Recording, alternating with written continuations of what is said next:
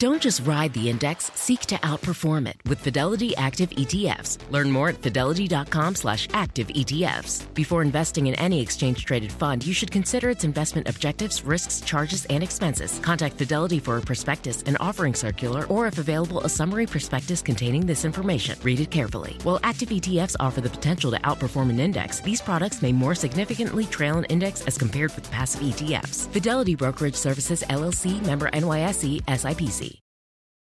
Are you tired of not being able to get a hold of anyone when you have questions about your credit card? Well, with 24/7 US-based live customer service from Discover, everyone has the option to talk to a real person anytime, day or night. Yes, you heard that right. You can talk to a human on the Discover customer service team anytime. So the next time you have a question about your credit card, call 1-800-DISCOVER to get the service you deserve. Limitations apply. See terms at discover.com/creditcard.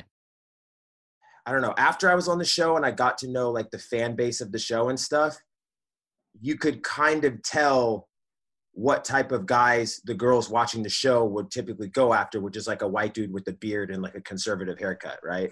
Like that's pretty much like, you know what I mean? Like that's pretty much the type of dude that gets cast for the show. Yeah. Welcome to Here to Make Friends, a HuffPost podcast about the Bachelor franchise, where we lovingly snark on The Bachelor and Bachelor-adjacent shows. Whether you love The Bachelor or love to hate it, we're here to break down every single delicious moment with you. I'm Emma Gray. And I'm Claire Fallon. This week on The Bachelor, the greatest seasons ever, ABC is just keeping us in the purgatory of 2016 with JoJo Fletcher's brutal, like literally brutal season of The Bachelorette. Also known as the Trumpiest season of The Bachelorette ever. Yeah, it's bad. A lot of Trump bros. So almost immediately after Ben Higgins told JoJo that he loved her and then dumped her at the proposal altar, you may remember that. We covered it last week. JoJo was already sequined up, meeting new bachelors, and yes, meeting some who went on to, for example, date Tommy Lahren or be really overt bigots on social media, James Taylor. And they all had the exact same haircut. As noted, white nationalist Richard Spencer. Just a delightful bunch. But before we dig in, it's time for some calls to action. This week, as Pride Month is coming to a close, we're encouraging everyone to donate to the Black Trans Travel Fund.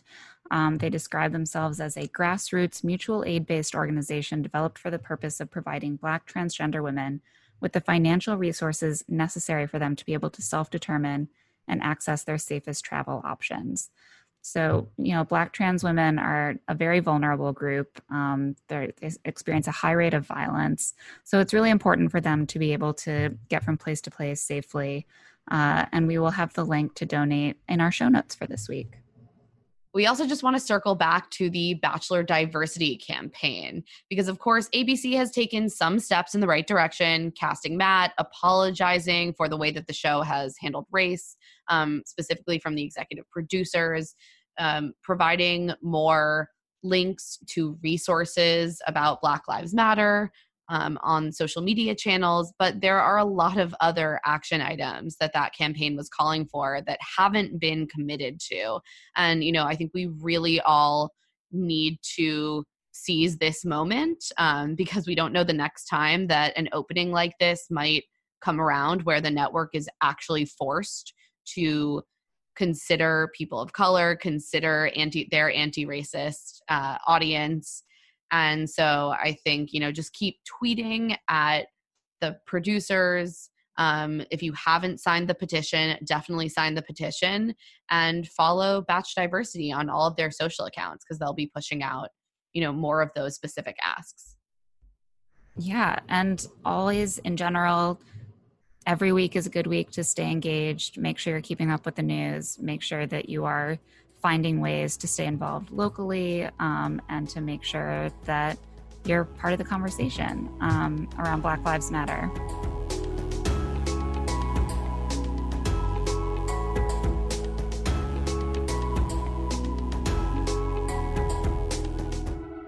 So let's dig into JoJo's season, which, to be honest, I had mostly forgotten. I don't know if that's because it was 4 years ago or if it was because I blocked out being doxxed by one of its stars, or if it's because we had to do a video component for the podcast that season and we watched all the episodes in our very hot, unair-conditioned studio until well after midnight.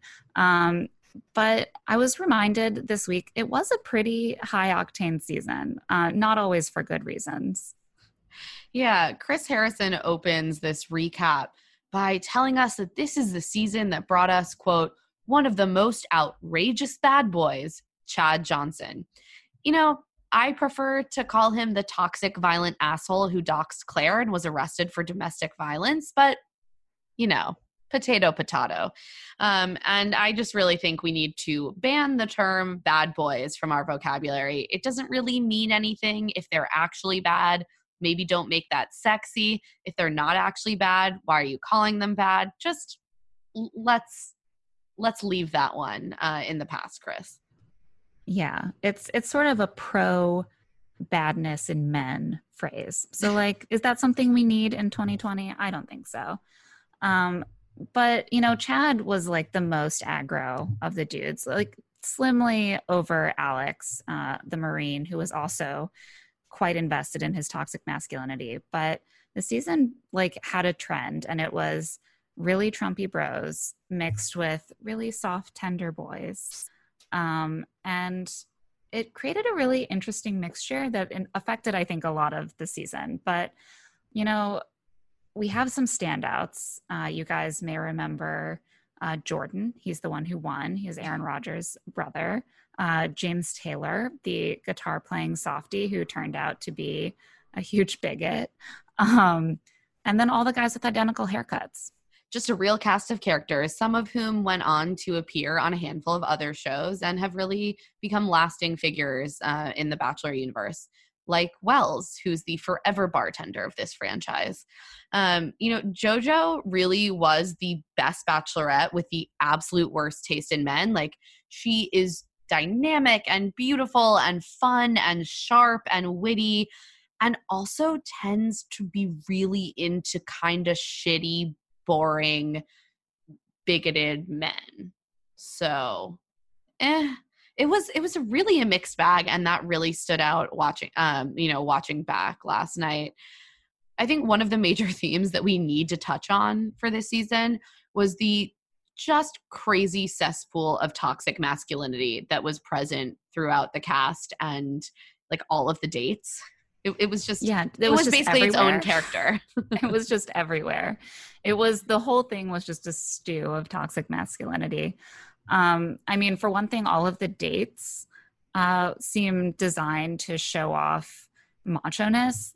There's a date where they all train to be firefighters, you know, and Wells, who is not a firefighter or a CrossFit hero or anything of the sort, ended up getting sort of pilloried the whole date for being too weak to perform as a firefighter at a moment's notice. And JoJo, it weirdly just seems really drawn to the tough guy, like beefcake men, but also when Wells almost passes out, she's into that too. She gives him some special attention. She is really touched by how hard he's trying. Like, I love that JoJo just contains all of these contradictions in her taste in men. It was really interesting also to watch Chris Harrison grapple with the way that specifically Wells was portrayed on the season. You know, Wells is a character who was like roundly mocked for not making out with JoJo quickly enough. Like, Robbie's like, what's he doing? I haven't been able to keep my hands off her. And just don't brag about that, dude. Yeah, it was weird and gross. And Chris Harrison, you know, Wells then went on to be, again, this like really popular figure in the franchise. He is now engaged to Sarah Hyland, a very famous actress. So he is like a beloved and valuable member of this franchise now, which I'm not sure that production necessarily thought would be the outcome when, you know, he was on JoJo's season. And Chris is like, dude, it's like so confusing to see you then and then see the man you are now. And I love that Wells is just like, well, like that guy on the show is this guy. Like, I'm still the same. I just felt like super awkward in all of the weird, uncomfortable situations that you guys put me in. And I wasn't trying to force a woman to kiss me. Chris can't handle the cognitive dissonance No. of being friends with the man who can't just like swoop in for the kill with a kiss, like a real alpha would. You know? Exactly. So but they have Wells real on to give commentary all the way through the first part of the episode with Sarah Hyland. And Sarah is forced to just repeatedly defend Wells against the implication from Chris Harrison that her fiance is a huge, embarrassing loser who can't kiss. Very odd. But I did love that she was like, you know what? If he had been an overly aggressive bro who insisted that JoJo suck his face immediately, I probably wouldn't have been that into him, which is a fair point. And I think, Claire and I felt the same way watching Wells. Yes, which is why we're engaged to Wells now as well. Exactly. We're just like Sarah Hyland. Yes. I did kind of feel like Sarah was the real star of this segment because she's wearing a vote t-shirt the whole time. And like before she gets cut off, she yells, "Everyone remember to register to vote," like very quickly. Like she was clearly like planning this. And Wells even comments, "Oh, she got it in." But here's the thing. They could have edited it out, Yeah. They're like, we'll give her that. We'll give her that. I was like, go Sarah. So we need to talk about Chad. Oh God. Chad, he sucked up so much of the air in the season. And what's weird to me about Chad is like, he was so entertaining, but also so terrible.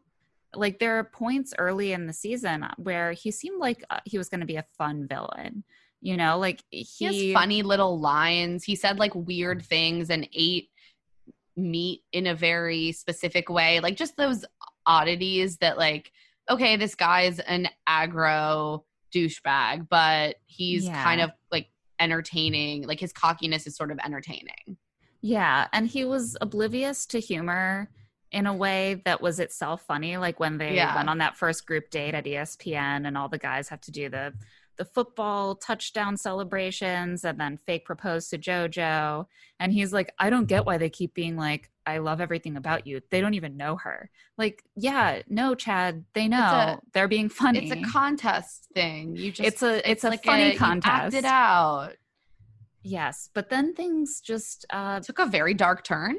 Yeah, I mean, first he does call JoJo naggy when she critiques his fake proposal during this, which objectively sucked. So, and he starts off his trend of always saying, of always suggesting that people are causing him to do things with their words. So, if she's going to be naggy, he's just going to have to call that out. That's just how it is. And later, if someone is going to keep saying something that he doesn't like, he's just going to have to punch them. Like, there's no other way to get them to stop. Cut off their legs and their arms and their head and throw their bloodied torso into the pool. It's just the kind of thing that is out of your control, Yeah, I mean, they're the ones who are in control. They need to change their behavior. Yeah. So yeah, we very quickly turn from this like misogynistic campiness to just like outright threats of violence. And because the big chunks of the cast are similarly like aggro and prone to shows of masculinity in the very specific traditional kind of toxic sense, he gets into it with a lot of them, specifically Alex, who's wielding his Marines credentials, and they're just like both threatening to punch each other. Alex and Chad both project a lot of insecurity about their masculinity. Like they both seem constantly to want to prove to the other person and America that they would definitely win a fight, which they're not going to have, but like they would have it. It's the other guy who's scared. Like, I do it. Come at me, bro. Like that's the vibe of their interaction for the entire first half of the season. And it's exhausting. And everyone is on Alex's side at first, of course, because Chad is so unpleasant, except for Daniel, the Canadian model with the body of a Lamborghini. We sadly did not revisit his That statements fantastic to that line. effect. But Daniel is Chad's only ally, and finally has to ask Chad to tone it down because he's starting to look bad associating with him. And he says, let's say you're Hitler. And Chad says, please don't say I'm Hitler. And Daniel's like, all right, Donald Trump. The next thing down. Which, the longer we sit with Donald Trump, the more that comparison feels apt. So perhaps Daniel had some insight. He's like, you can still be bad, but just don't advertise it as much so that it doesn't reflect so badly on me. Like Mussolini also bad, but people don't think about Mussolini first, right? He was a little more subtle with his badness. Or George Bush also, he went on more a subtle campaign to be criminal. like, my real calling is painting portraits of dogs. And wouldn't it be great if Chad had taken that approach for Daniel? He doesn't. No, he does not. He continues with the outright threats of violence. And then after Evan, oh, poor sweet Evan, who I just love so much, does a stand-up act that shades Chad for using steroids. Chad physically assaults him and punches a door. And I wanted to say he physically assaults him 2 times. First, he rips Evan's shirt while Evan is returning to his seat. And then he later shoves Evan in the throat, which is apparently a thing. And he punches the door. Does not get kicked off the show, although they do bring a security guard out for show. I mean, this season was just like, there would have been an inordinate amount of toxic masculinity without Chad, and then Chad tripled it. Yeah. I mean, it's so much revisiting it. There's such a high density in the recap of overt threats of violence. I mean, he eventually tells Jordan, this might be a show, there might be cameras and guards, but the show's going to end and I'm going to come find you, basically. So then when Alex and Chad inevitably are sent on a 2-on-1 into the woods, both wielding bladed tools, because that seemed like a good idea to someone, Alex takes JoJo aside and says, Chad threatened to find Jordan after the show and attack him. And JoJo goes, Jordan? Like, Jordan? Like the one I'm definitely going to be with after this? And that was the end for Chad. I mean, she's not willing to risk Jordan. Yeah, it also reminded me, of something we talked about at the time, which was that JoJo really didn't see any of Chad's escalating behavior, except in very little snippets, until this is brought to her attention. And they were just keeping this real violent, abusive man around to possibly marry their lead, which doesn't sit great with me. Yeah, it wasn't good. No. The idea that after he had attacked another contestant during a date, that they were like, it's fine with us if she eventually marries him, that was troubling to me at the time. So Chad finds out that Alex has sold him out, and they have the really memorable interaction where Chad suggests that Alex have some milk, and Alex says, I don't like milk. And Chad says, life ain't all blueberries and paper airplanes. And Alex is like, yeah, man, I agree with that. That is where we can agree. And then Chad is sent off into the woods by JoJo, to the joy and protein scattering of all of the men. I mean, Wells really shined in the ceremonial scattering of the protein powder. Yeah. And he refers to Chad as, quote, probably the worst person any of us have ever met. I haven't met Chad, but I would agree with that. Yeah, that seems accurate. Somewhere in the midst of this season, and I don't want to linger on this, but Chad had lost his mother some months before the show began, which is quite sad, and I think contributed to JoJo feeling like there was more in Chad, that he was clearly grieving this profound loss.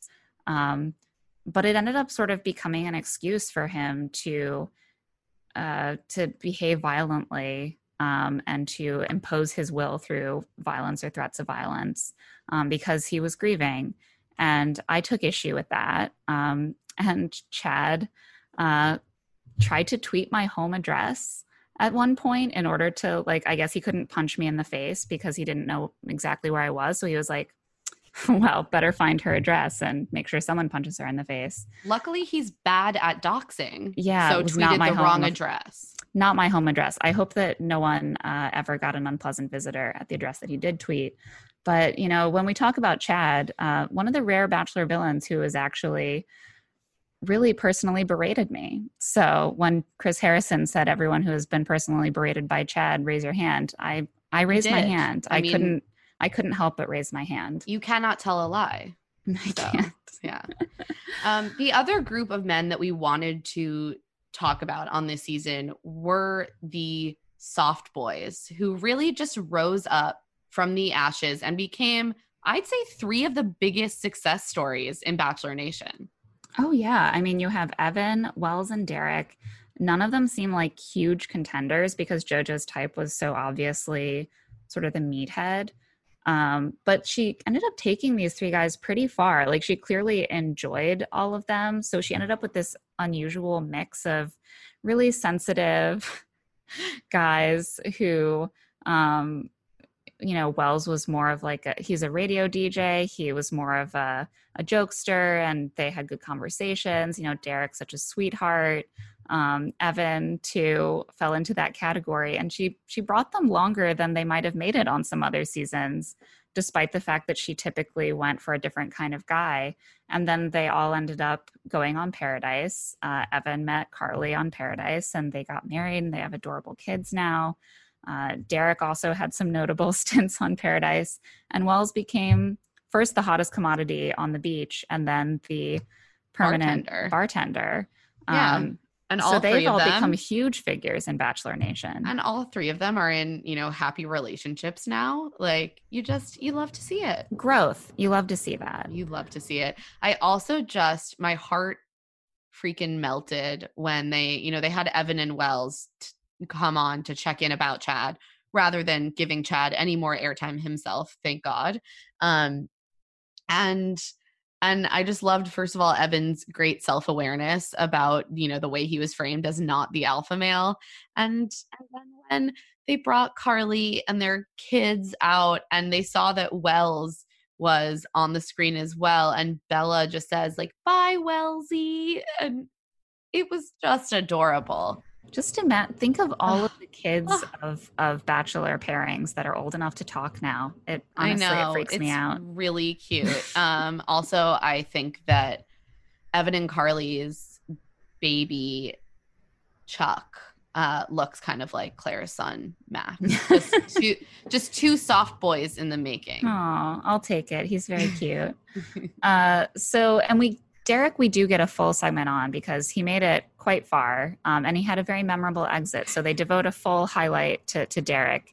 Mostly his exit. His extended weeping. And I had, you know, obviously remembered this because Derek is good and self-aware, and there's lots of great gifs of him crying all over the internet.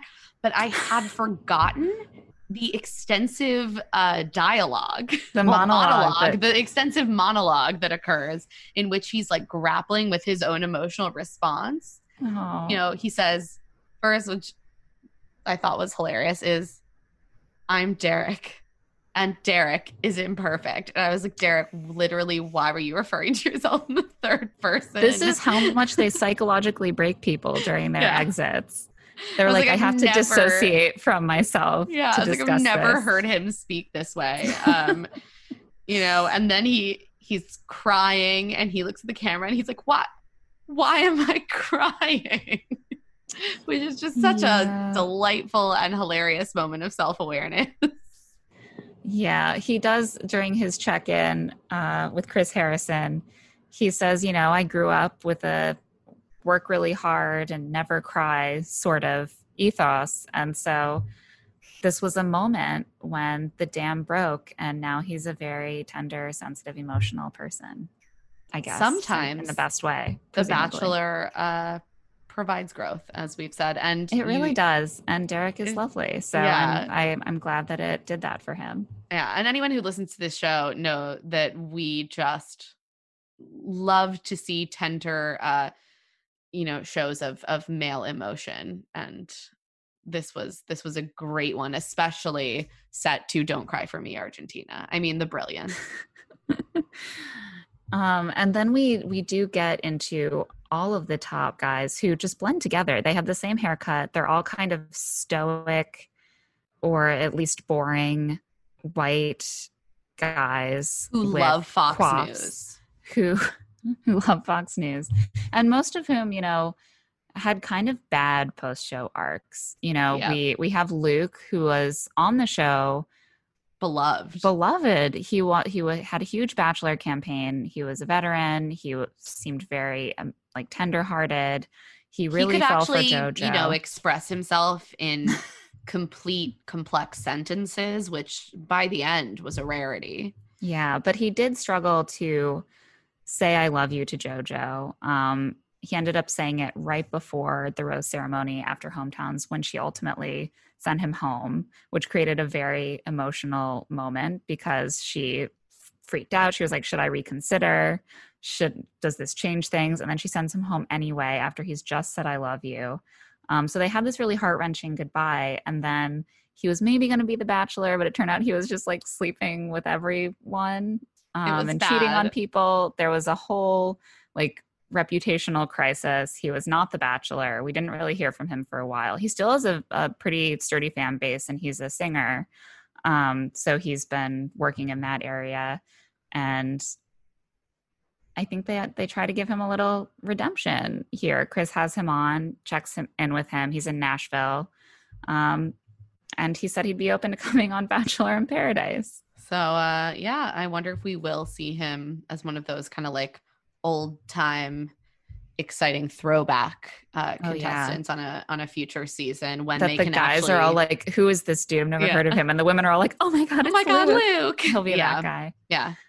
And then we go to Chase and Robbie, who, to be honest, Robbie, I have literally nothing to say about him except that he looked like a Ken doll and also had the personality of a Ken doll. Yeah. And I fail on rewatch to see any reason why JoJo would be into him. He's the number 2 guy in the season, and yet I remember nothing about him except that his hair and his beard look like they snap on. And that he went on to do many a trashy reality TV show. He did show up on Vanderpump Rules. He was on X on the Beach. He has a terrible reputation as well. In terms of cheating on women, including, I guess, Amanda Stanton. He's a mess. Yeah, it was Amanda's, I think, second really bad Bachelor in Paradise relationship, which was unfortunate. Chase, I do find more memorable, despite him being also very stoic, because when he does come out with something, it's always a very interesting formulation, He, on their fantasy suite date, they go fishing, and he says a number of things. For example, we're in this magical place with monkeys, fishermen, saltwater, and fish. And there was no and, Claire, just a trailing list. He was just listing everything he saw. And he's like, I spy a water. When he tells her that night that he loves her, she says, thank you for telling me that. And then she's like, now that you've said that, I feel like I will never love you. And he says, I jumped over a hurdle I've never jumped over before, and now I'm skewered, which is a visual that I didn't need. I was like, you're really describing a very graphic thing that could happen to someone, Chase. And I wonder why you chose to put it that way. They have a very rough goodbye. I'd forgotten he was quite angry that she had let him go that way. I assume, and which kind of makes sense thinking back on it, that production had pushed him really hard to say it, and you could sort of feel that anger at the time. But look, my empathy for him is just a little bit limited. He did go on to date Tomi Lahren, who is one of the worst people on the internet. So not great showings from this season of guys.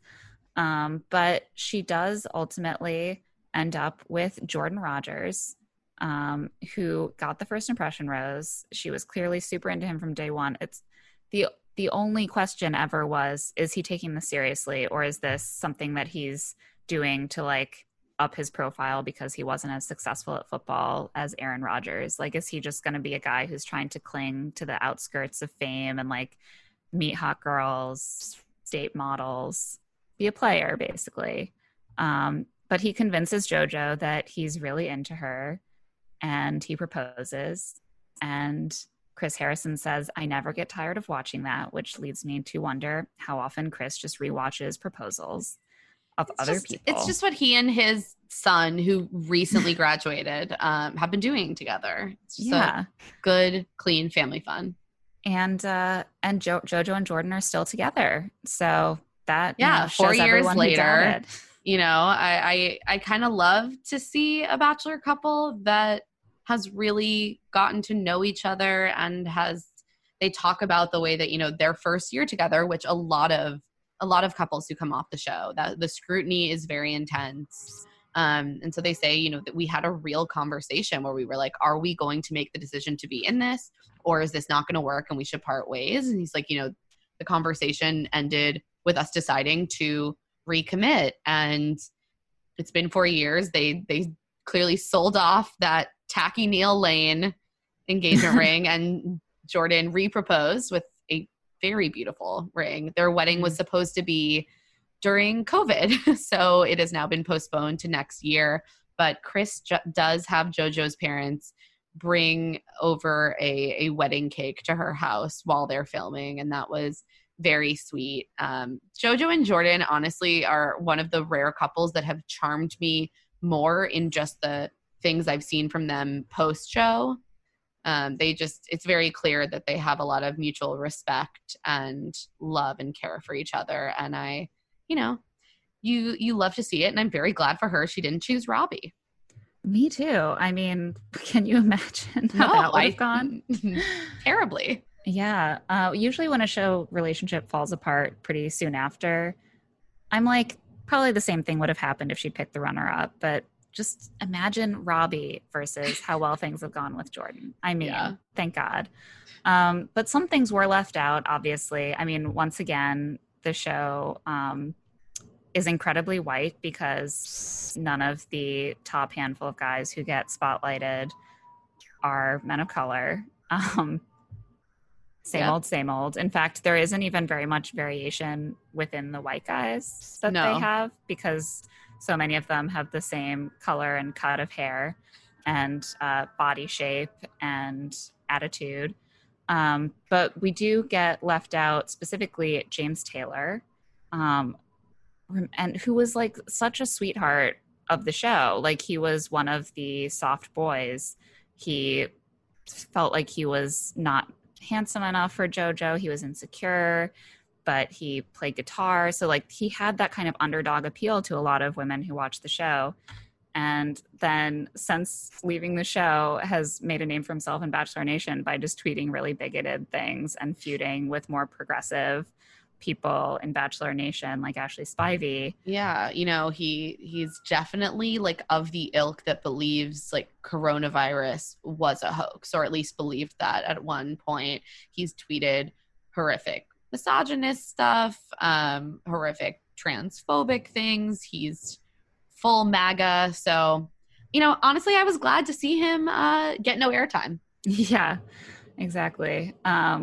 We also never got into the whole plot line around Aaron Rodgers being absent, which I remember being quite a thing on the show, that Jordan and his family was not really in close touch with his brother anymore. It came up a lot on the Hometown, but they really leaned out of the Aaron Rodgers stuff and gave Jordan more room to stand on his own in this recap.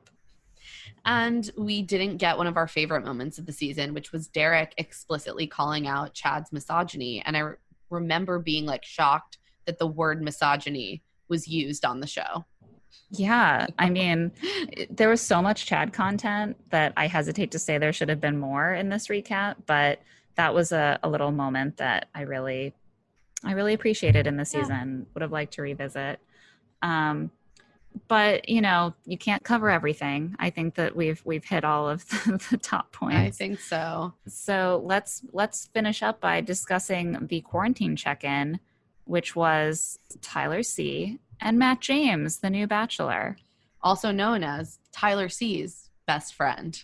Oh, yeah. I mean, Rachel was really correct with, her assessment that they are bringing in a Black Bachelor who is just attached at every moment to one of the most popular of all time white contestants. But their friendship does seem very lovely. Tyler has just some beautiful quarantine hair happening. And great facial hair. Like, he's just a very beautiful man. Yeah, so he and Evan both have very clear quarantine hair, and watching the difference made me think about how it is when I see a hairstyle work on like someone like a model, and I'm like, I'm cute, I could do that, and then I do, and I'm like, not that cute, like it doesn't work for me. That's not a good look for me. Tyler is he can just pull stuff off, and it's not fair. It's not fair. He also talks about how resourceful he and his friends are. He's like, yeah, we're getting through it. We're finding ways to, like if it's raining, we'll go skimboarding on the lawn of our house. I was like, yeah, that's what resourcefulness is finding ways to have fun with your expensive sporting equipment and home. Yeah, it's just exactly what I do in my 450 square foot apartment. The same thing. Listen, we're all doing our best. Yeah. So they bring Tyler out first to basically set Matt James up and talk about how great Matt is, and then bring out their new Bachelor once the warm-up has been done. Which does really harken back to what Rachel said. But he is very charming and very hot. So. Yeah, that's all you need. I mean, he tells us a little bit more about himself and his family. He says his mom wants a basketball team of grandkids, so no time to waste. She's really ready for him to settle down. And he said, he's heard from a lot of his Black friends who don't really watch the show that they're excited that he's being given this opportunity and that he's going to get to show diverse relationships. So he seemed to be saying, that he's getting a lot of positivity from all the people in his life, and seems really, really pumped to get started. Yeah, I'm pumped to watch the season. Let's get filming. I know, I'm ready. I did love though that like you could tell Chris just was like, I'm not equipped to even say the word Black. So he's like, yes, we all knew you were the right pick, Matt. Thank you. Yes. Cannot wait. Don't say the word diversity, Chris. So I don't know when the next time we'll see, like usually we would get to know the Bachelor a little bit during the previous season of The Bachelorette. I don't know if they're going to keep trying to check in with him so that we start to build more of a rapport. Like they've never really picked a Bachelor ahead of a Bachelorette season like this that I know of, where they could try to work that in some way, in some sort of check-in or guest appearance. I would be curious to see if they tried that. Who knows? I would like to get to know him a little bit more before his season starts, but we have a long time to wait.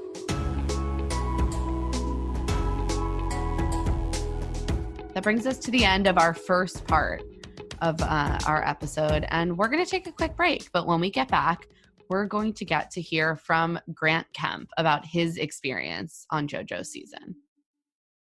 This show is sponsored by BetterHelp. Sometimes there will be something that is just like nagging at me, bothering me about something in my life, and I just swirl it around and around and around in my head and don't quite know how to address it.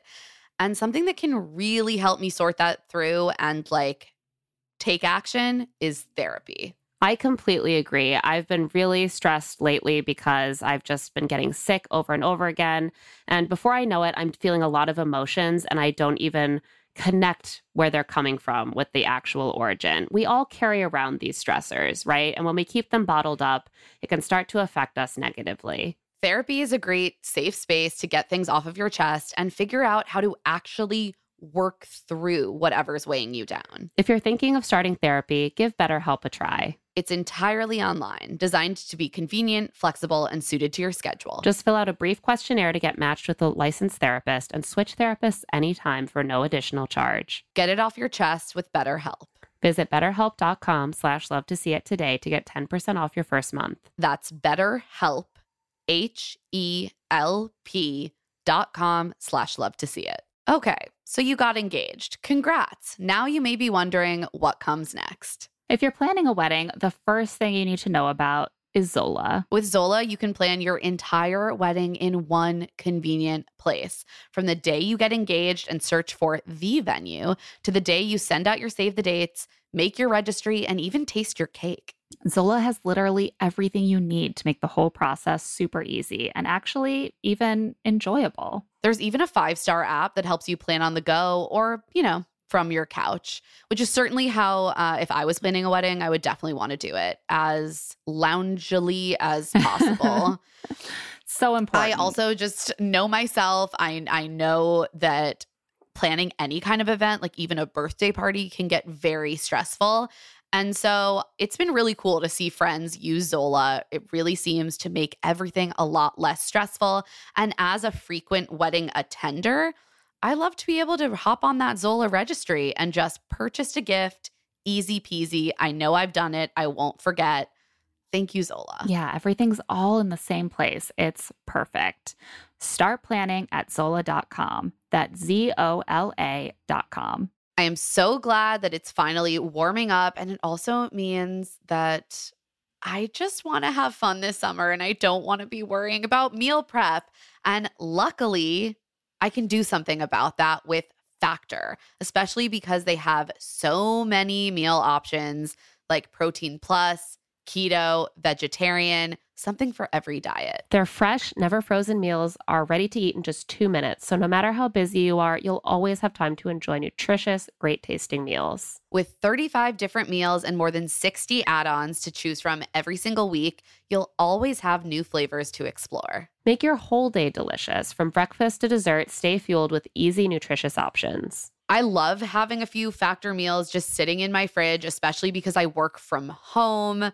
It's so nice to finish up a taping and not have to figure out what to cook myself. Just look in my fridge and be like, oh, in 2 minutes, I can be eating mushroom chicken thighs and wild rice, or tomato basil chicken risotto, or Santa Fe style green chili beef skillet. And they always have a nice vegetable side. It feels well balanced. I feel full after, and it's not a headache at all. Head to factormeals.com/LTSI50 and use code LTSI50 to get 50% off your first box plus 20% off your next month. That's code LTSI50 at factormeals.com/LTSI50 to get 50% off your first box plus 20% off your next month while your subscription is active. The weather's getting warmer, so it's time to say goodbye to jackets and sweaters and hello to shorts and tees. Oh, I'm so happy the weather is finally turning.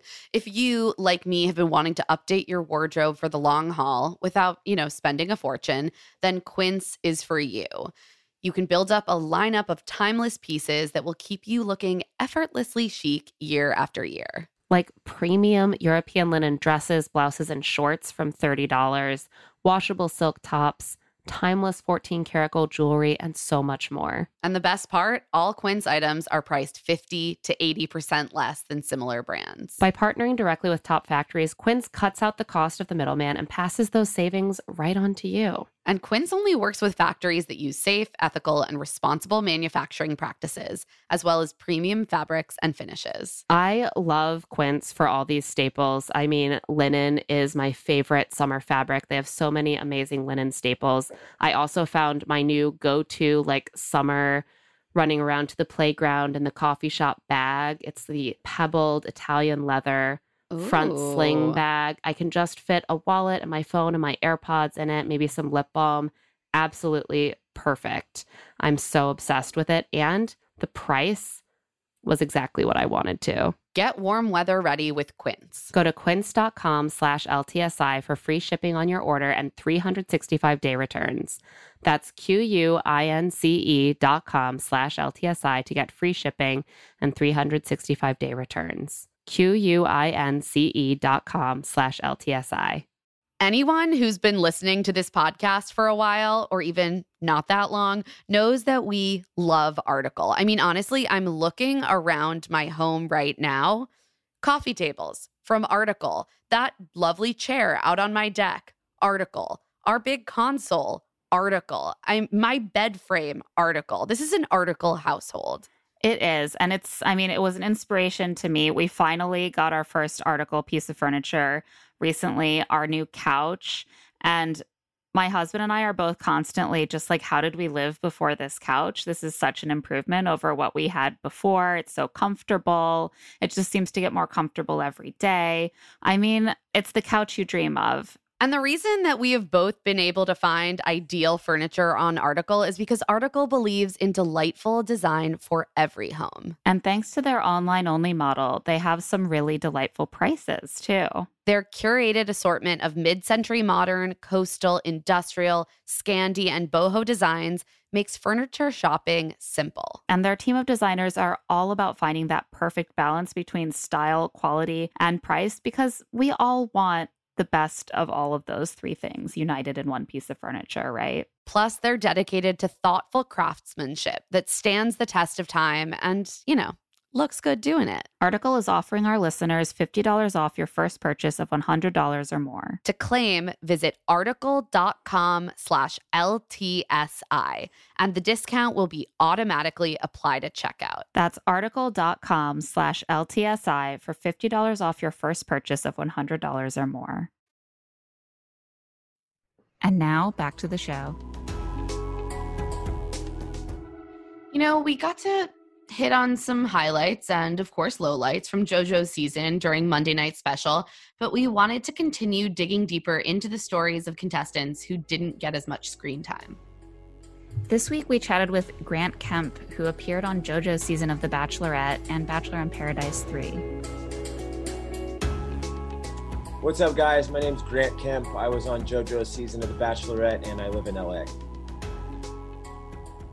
Grant, thank you so much for joining us today. We really had a great time revisiting JoJo's season during this week's episode. Did you watch the recap episode at all? Hi guys, thanks for having me. I didn't watch the episode because I actually was in a studio session, to be completely honest with you, doing a song last night. And I don't know. I was there. I remember everything that happened. So I don't really need to watch myself on TV again, if that makes sense. I guess it would kind of be cool, but I don't know. I'm not one to watch my shows really ever. That's totally fair. I don't even like to hear my own voice replayed on the podcast. So if there was a visual element as well, that's just a whole other thing. How did you end up being cast on The Bachelorette in the first place? Oh, this is a funny question. And a lot of people are really surprised by this. I was actually at work one night and I had just gotten back into modeling and stuff. And my booker at the time was super all over the place. He would miss castings and stuff for me sometimes. So I would kind of go on the casting websites and see if he missed anything that he didn't submit me for. And I was clicking around and I ended up on, commercials, and then it ended up going into reality TV. I was just bored. And I see this advertisement for The Bachelorette. And it's this website, and it has the O is the ring. I'm like, what the hell is this? And I'm like, oh, this is that one show. And I remember the only time I would watch the show is if a girl forced me to, you know what I mean? And I was like, all right, whatever. And I used to make fun of it, and I was like, you know what? I'm just going to put my name in, who cares? Cause I was just messing around. So I remember you're supposed to put 25 pictures of yourself uploaded, and then this big bio about why you should be on the show, and then submit a 12-minute video of you talking about why you should be on the show or something like that, something along those lines. Right. And so I uploaded 3 pictures, and I said, I'm nice, I'm thoughtful, and I can always make people laugh, and just click submit. And the next day at noon, I'll never forget, I got a missed call, a voicemail, and an email within 12 hours. And I was like, this can't be a joke. I didn't tell anybody I submitted for this. You know what I mean? I guess I'll call them back or whatever. And then I did a Skype interview with them that night, and I happened to be at the fire station. So of course I wore my uniform, cause why not? Right. And so I Skyped with them. I remember it was a couple women and they seemed excited. And then a week later they flew me to LA, and like a month after that I was on the show. So that's how it ended up working out for me. Like I had no intention of ever going on the show. It was just a joke. Wow. And they were like, but we want to be in the Grant Kemp business immediately. They were very excited. Yeah. I think there was a reason for that because of, I think that they were lacking a lot of Black guys on the show, and they saw my application. And I mean, from a marketing standpoint, they were like, we got to go with this guy. Like, I mean, to be straight up, that's my thoughts on it. I could be wrong. Who knows? But like, I think that's why I got a call back so quick. I think my application went into like a different section or something, if you know what I mean. Right. But did that come up at all during casting or with production while you were in the house? Was race ever discussed openly at all? It was never openly discussed.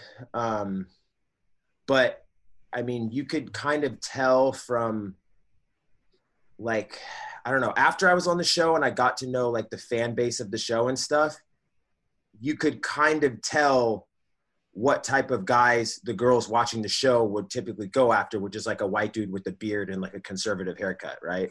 Like that's pretty much like, you know what I mean? Like that's pretty much the type of dude that gets cast for the show. Yeah. And so I think when casting and, at ABC found me, they were like, damn, like this guy, he's a model, he's a firefighter. He counts as Black, but he's not super Black. So like, you might be able to take him home to your dad type shit. God. You know what I mean? Like, I feel like that's kind of the vibe they got off me. And so that's why I kind of got cast for the show over a guy that would speak like your typical Black guy or is a little more Black than me or whatever. Right. Because it's marketing, and the fan base of the show is girls that are white. To be honest with you, most of the girls that watch the show are white. So it's like, I get why they picked me over, another type of Black guy to be on the show. Right. Yeah, that's absolutely true. It is a very sense, white right? audience. It's a very, very white and racist audience in a lot of ways. So yeah. And I think it's good for us to just like be honest about that. And it definitely impacts casting.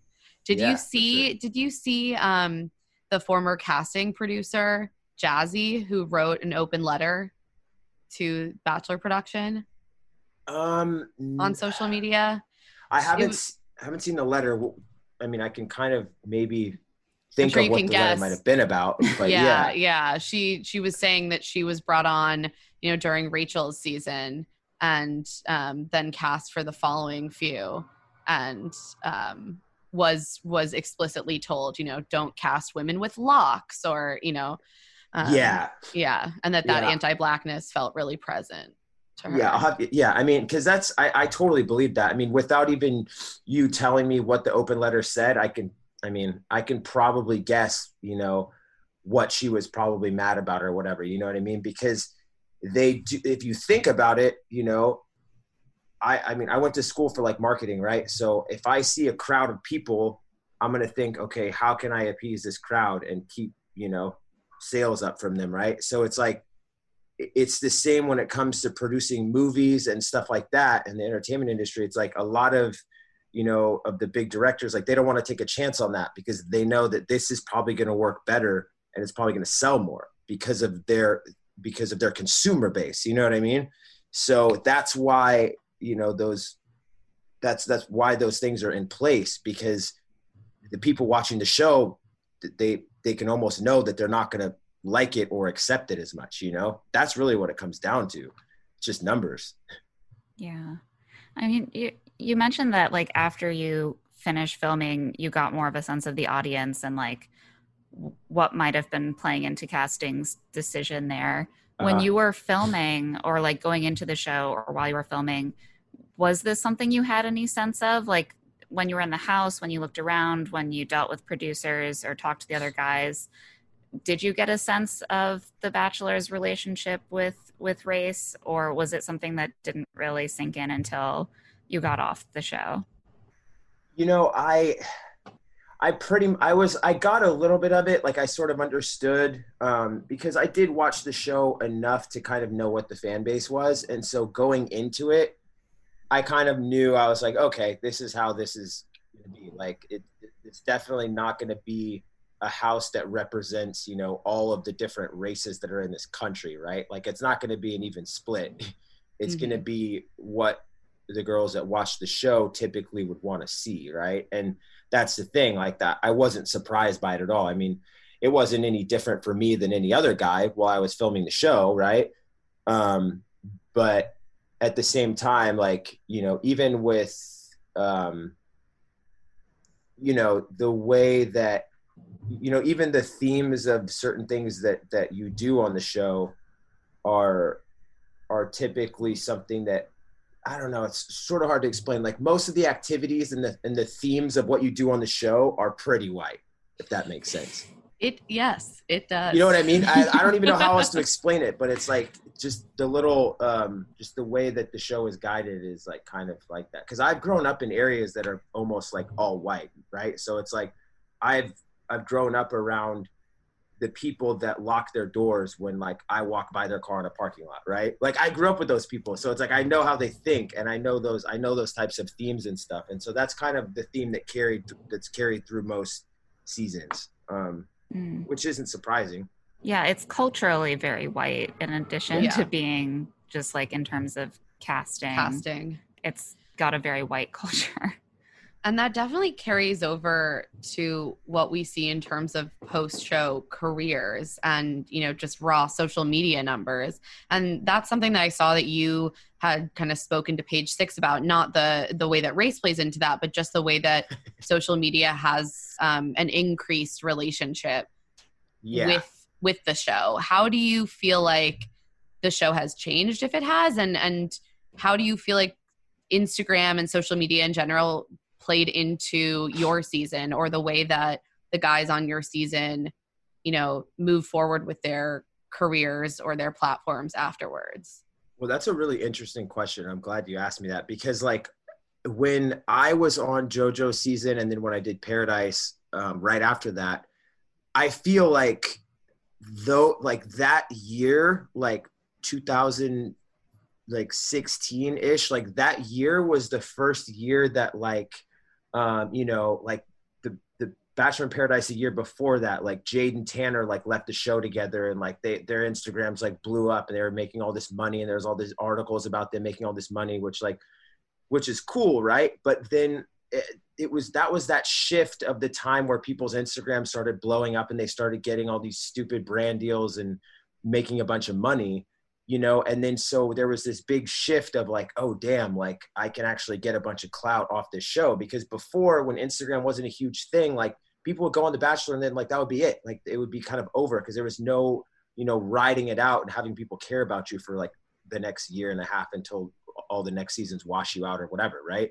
So like that was the big shift. And so now, I mean, you even noticed the trend when I was on Paradise, when, you know, even when I was on Paradise in Australia, like a year and a half, 2 years ago, like everybody's just trying to stay on the show as long as they can and get as much screen time as they can and find the person that's the most liked by the Bachelor fan base so that they can get the most attention and the most followers and the most, that's really kind of what the whole game is now. It's like, it's really not even about, you know, I don't know. It's just, I see the way people move and I see right through it. Like people start talking before Paradise starts and they start doing all these schemes and stuff like, and so it's really, there's a big drive for that. But a lot of guys on my season, like they didn't even, they barely had any followers on Instagram. They didn't care. Like they weren't trying to be fashion bloggers. Like they were just there on the show because their sister, their cousin, like submitted them. You know what I mean?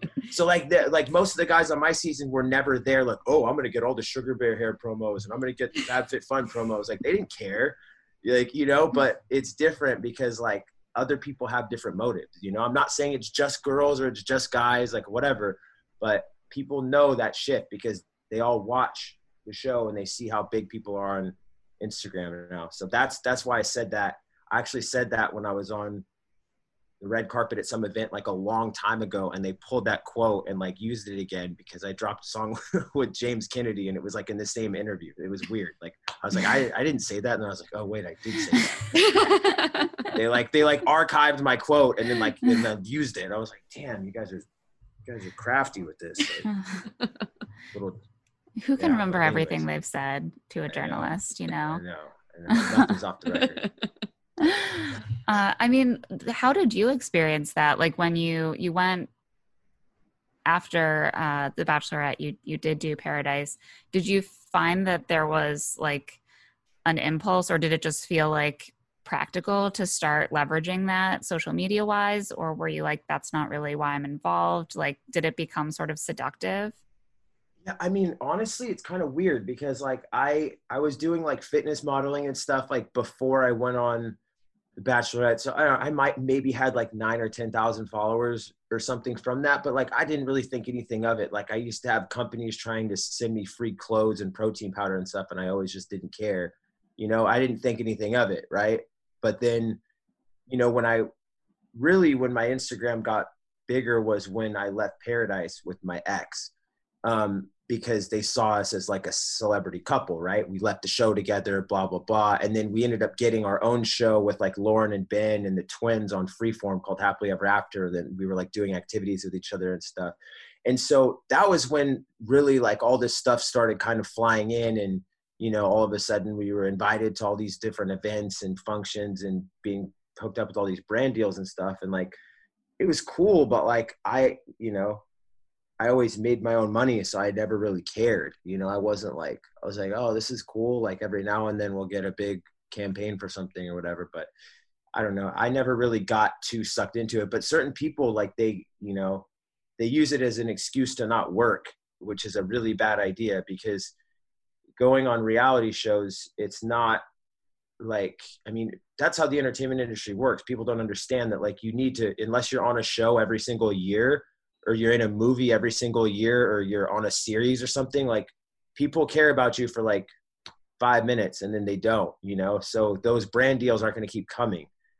Yeah. So it's fleeting. And it's really a sickness that a lot of people have these days because they get a little hint of that feeling like they're famous or like they're important. And then they think that they've made it and they think that they're going to live off of like Sugar Bear hair. And it's not going to go down like that.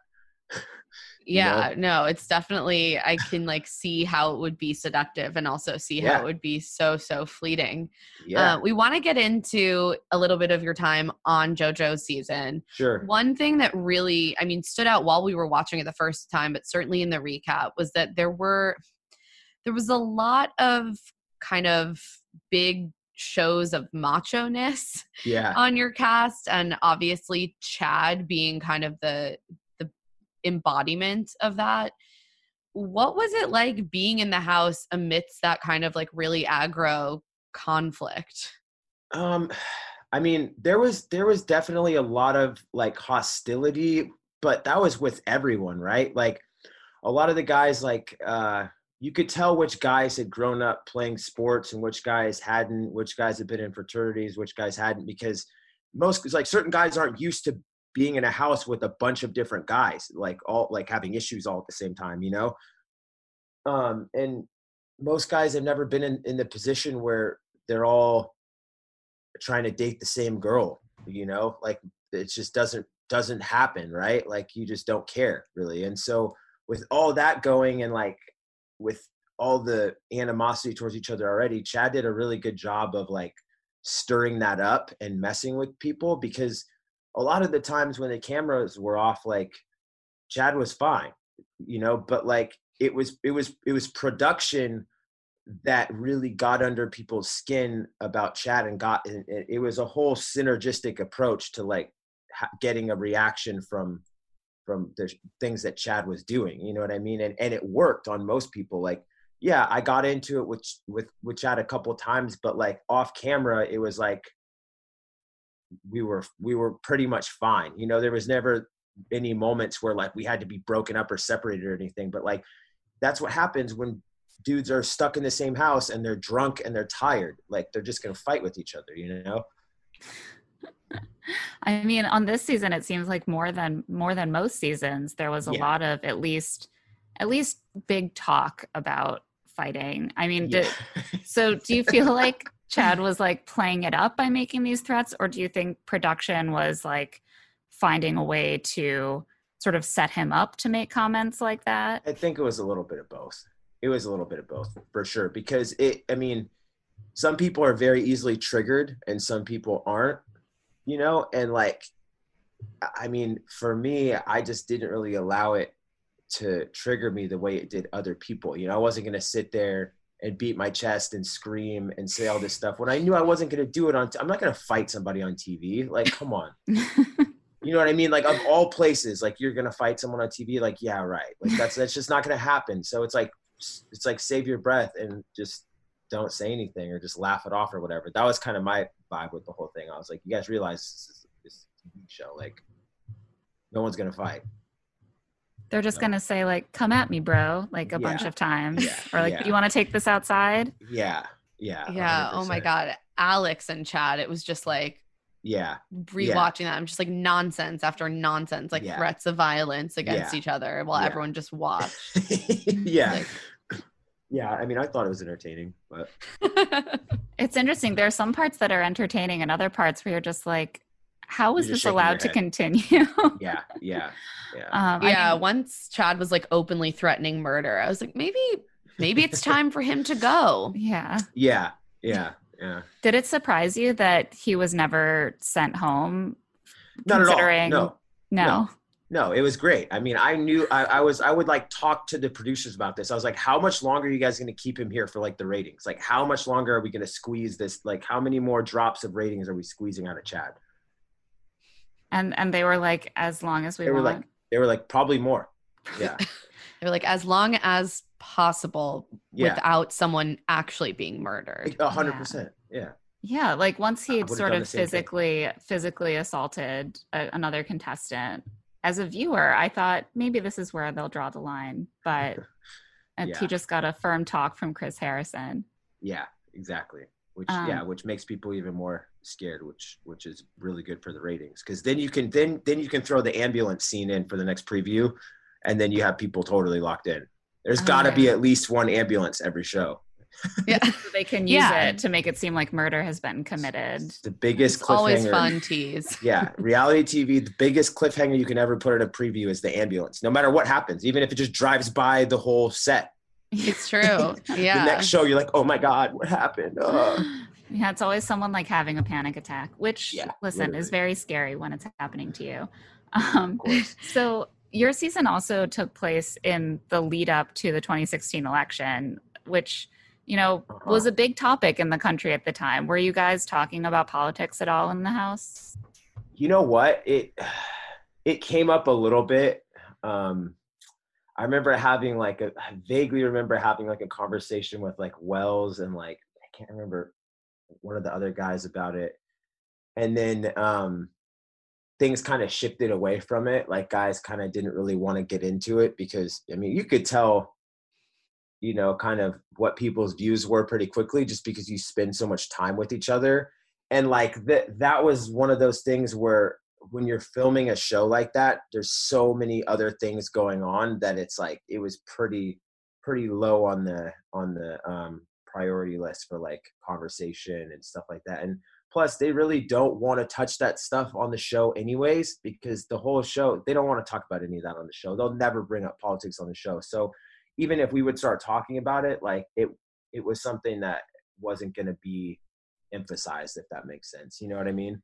Yeah, no, it totally makes sense. The show likes to exist in this world where they pretend that like partnership doesn't require talking about things like political views and religion and values. It's easy to just push that stuff off to the side. We don't need to deal with that now. It's like, was it ever anything that came up with JoJo? Like, did you get the sense that she cared about where guys, values lay in that way? You know what? Like values, but politics, no. I mean, I think it was just mainly with her. It was like your actual core values, which is understandable. I would want to know someone's values too, So, yeah. Yeah, probably should come up before you get engaged. Yeah. At least once or twice. Yeah. You would think. Brief conversation, whatever. Yeah. So you made it to week 5 on your season. And for years and things were written about it at the time when your season aired. There's been discussion about how Black contestants basically never make it past week 5. I mean, the exceptions after your season being, Rachel on Nick's season and Eric Bigger on Rachel's season. Yeah. Is that something that you thought about when you were eliminated or when it aired and you kind of saw that being discussed? No, I mean, I really didn't think about it like in that regard at all.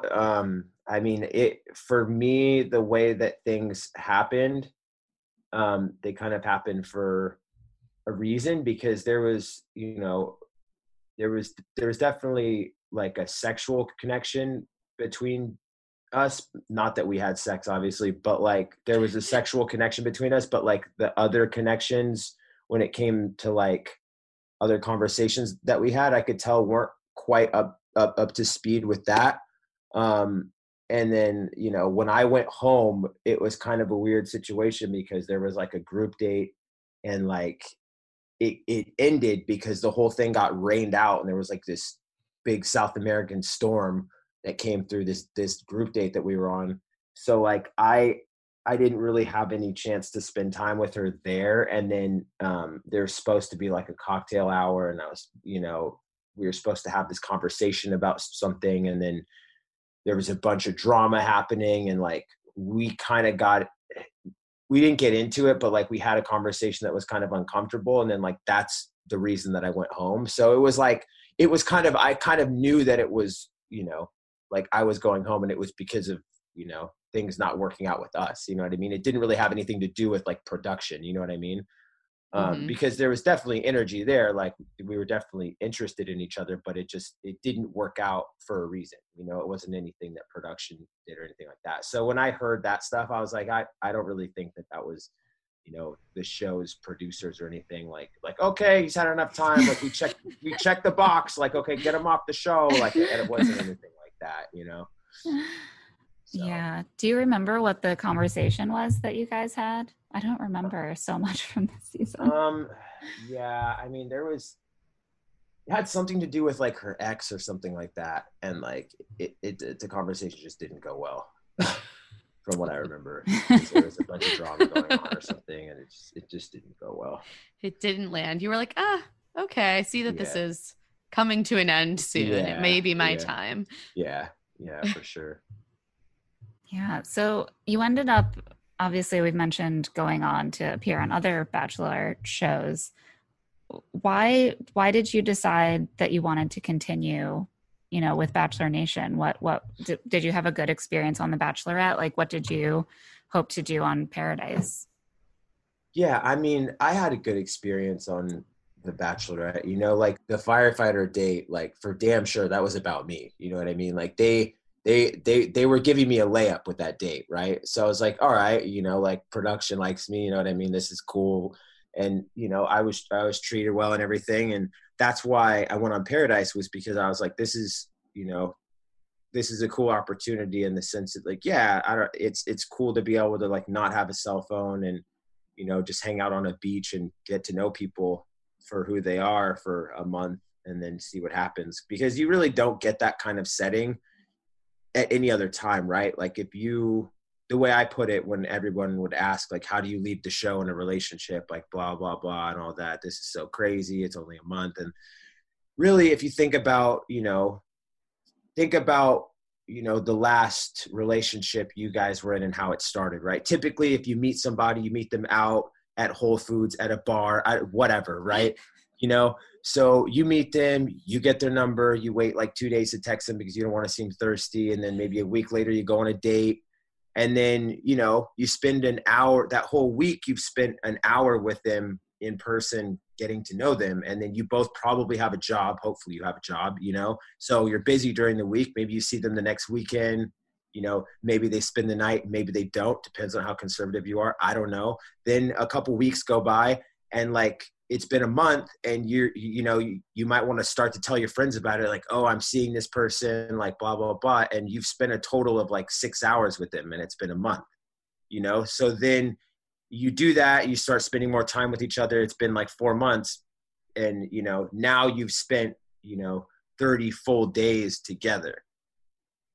You know what I mean? Yeah, so it's like on overdrive. We always talk about it, and I say it's like bachelor summer camp. Like it's like a camp relationship. You just spend all your time with someone, and you're like, the feelings came quick. Yeah, so it's like people. I mean, that's kind of how you see it seems so real on TV, is because people talking to each other already know a lot about each other, and that's why that's why I was like, I'll give this a second shot. Like, I'll try this again, because like that was cool. Being in that setting where you don't have anything to focus on besides the people around you, because that's really, most people don't get that opportunity as an adult, because there's so much going on with work and everything else. Like, you're not going to ever put your cell phone down for a month. Like, you're not going to put it down for 2 hours. Yeah, it's really just like a cleanse in that regard. It's a social media cleanse, which I would love to have the opportunity to do. Yeah, we're all gonna be on our phones the second this interview's over. You're both gonna grab. We're all gonna grab them. You know what I mean? That's what's gonna happen. It's true. It's an addiction. It's a problem. Yeah. Have you seen the Bachelor diversity campaign that's been floating around the internet for the last few weeks? Yeah, isn't it like some Instagram that they made or something like that? Yeah, and there's a petition asking production for a handful of actionable items, including like hiring a diversity consultant and hiring more producers of color and providing like mental health resources. First of all, like what do you think about that? And also, do you feel like maybe now is a moment where audiences and Bachelor alumni could actually successfully lobby the franchise for some real change when it comes to diversity in the way that the show treats people of color? You know what? I think that, like, I don't know if any of the previous like contestants on the show or anything are really going to jump on that train. I think that from a political standpoint, with what's going on right now, the network doesn't have any choice but to acknowledge it, or else there's going to be an even bigger problem. As far as like what's actually going to happen with, bringing more diversity to the show, honestly, I think that I could see them attempting it. It's just again, the fan base, and you're not going to change the fan base and what they want to see. Right. So yes, it makes sense to petition for, more change and having the show be more diverse. But at the same time, I highly doubt that the next cast of, The Bachelor or The Bachelorette or whatever is going to be as diverse as that campaign wants it to be. Just because of, what the fans of the show really want to see, and it's not like the fans of the show are going to, hate the show or anything if, it's more diverse. But I think that when it comes to how locked in the fans are going to get to the cast members, they're still going to get locked into the ones that are white. Mm. Because that's kind of what that's like what they want to see on the show is, I mean, and that's just my opinion. I could be wrong, but like, I don't know how much that campaign is actually going to do when it comes to changing the show. Yeah, that's totally fair. You know what I mean? Because you just, again, like, you have to look at it from, if we were all sitting at a table with 20 people having a network meeting, you're going to be like, okay, how do we tackle this problem, but how do we keep our ratings up at the same time?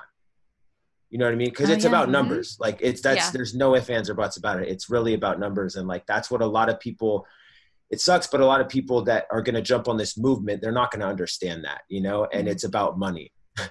Yeah. Numbers equal money. So there's got to be a way where they can kind of keep both people happy and not take too big of a loss at the same time.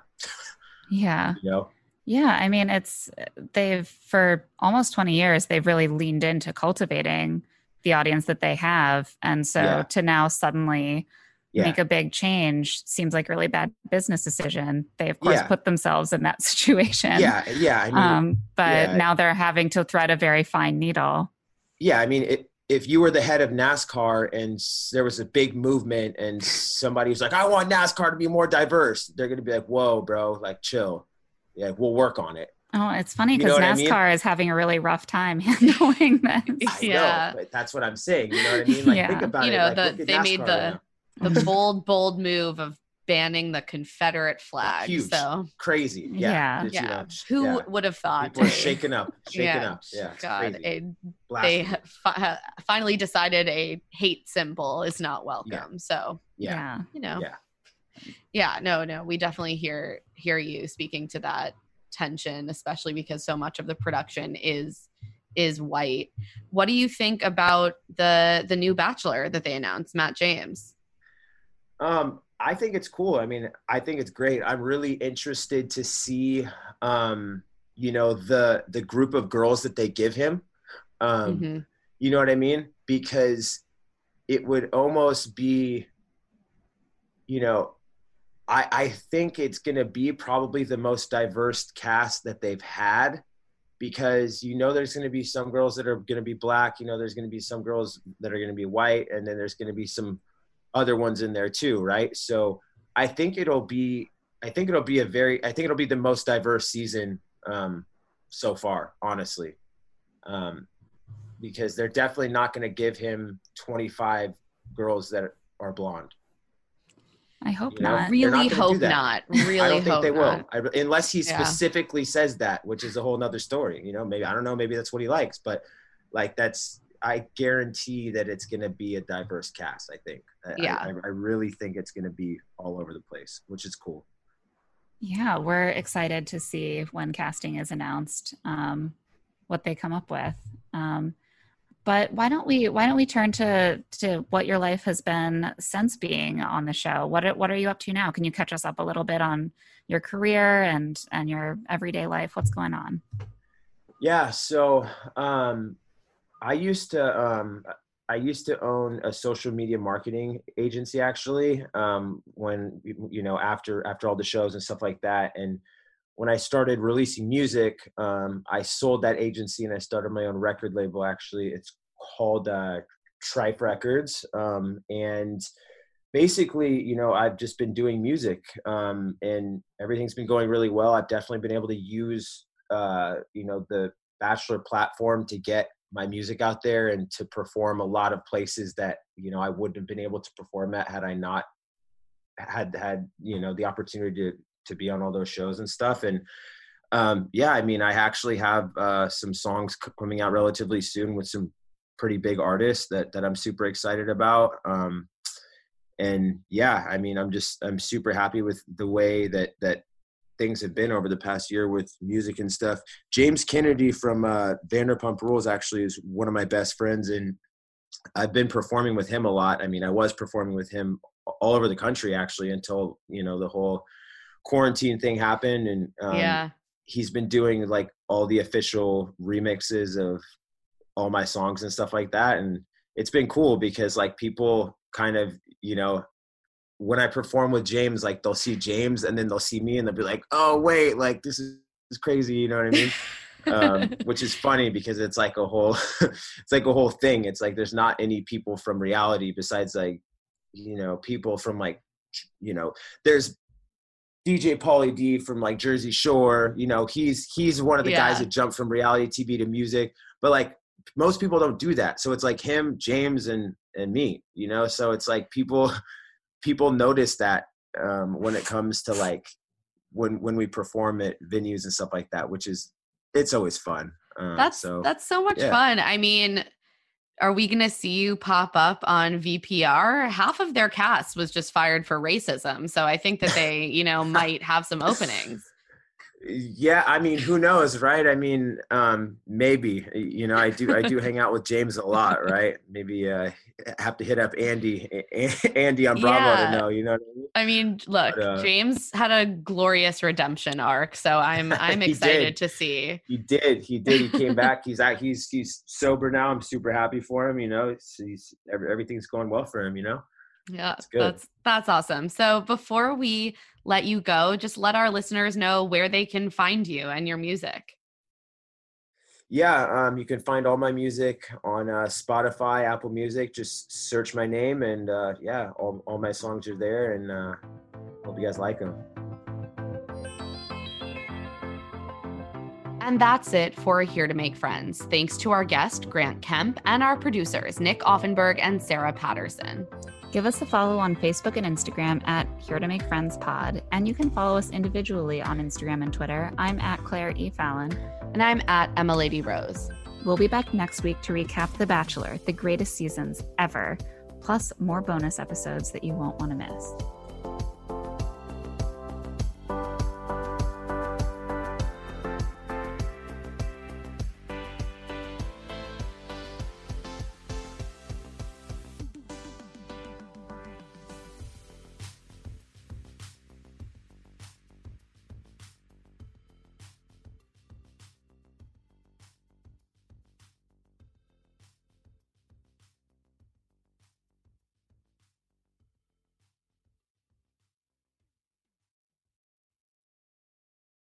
Life is a highway, and on it there will be many chicken sandwiches. But there's only one McCrispy. So go ahead and hit the turn signal if you know about this juicy gem of a detour. When your space has the long-lasting, noticeable scent of Airwick Vibrant Essential Mist, you'll want to invite everyone over. From book club to reality TV watch parties, even the in-laws. It smells amazing. Airwick Vibrant Essential Mist is infused with 2 times more essential oil versus regular Airwick Essential Mist for our most authentic, nature-inspired fragrance experience. Airwick Vibrant Essential Mist is perfectly portable and effortlessly easy, the way fragrance should be. Now that's a breath of fresh Airwick.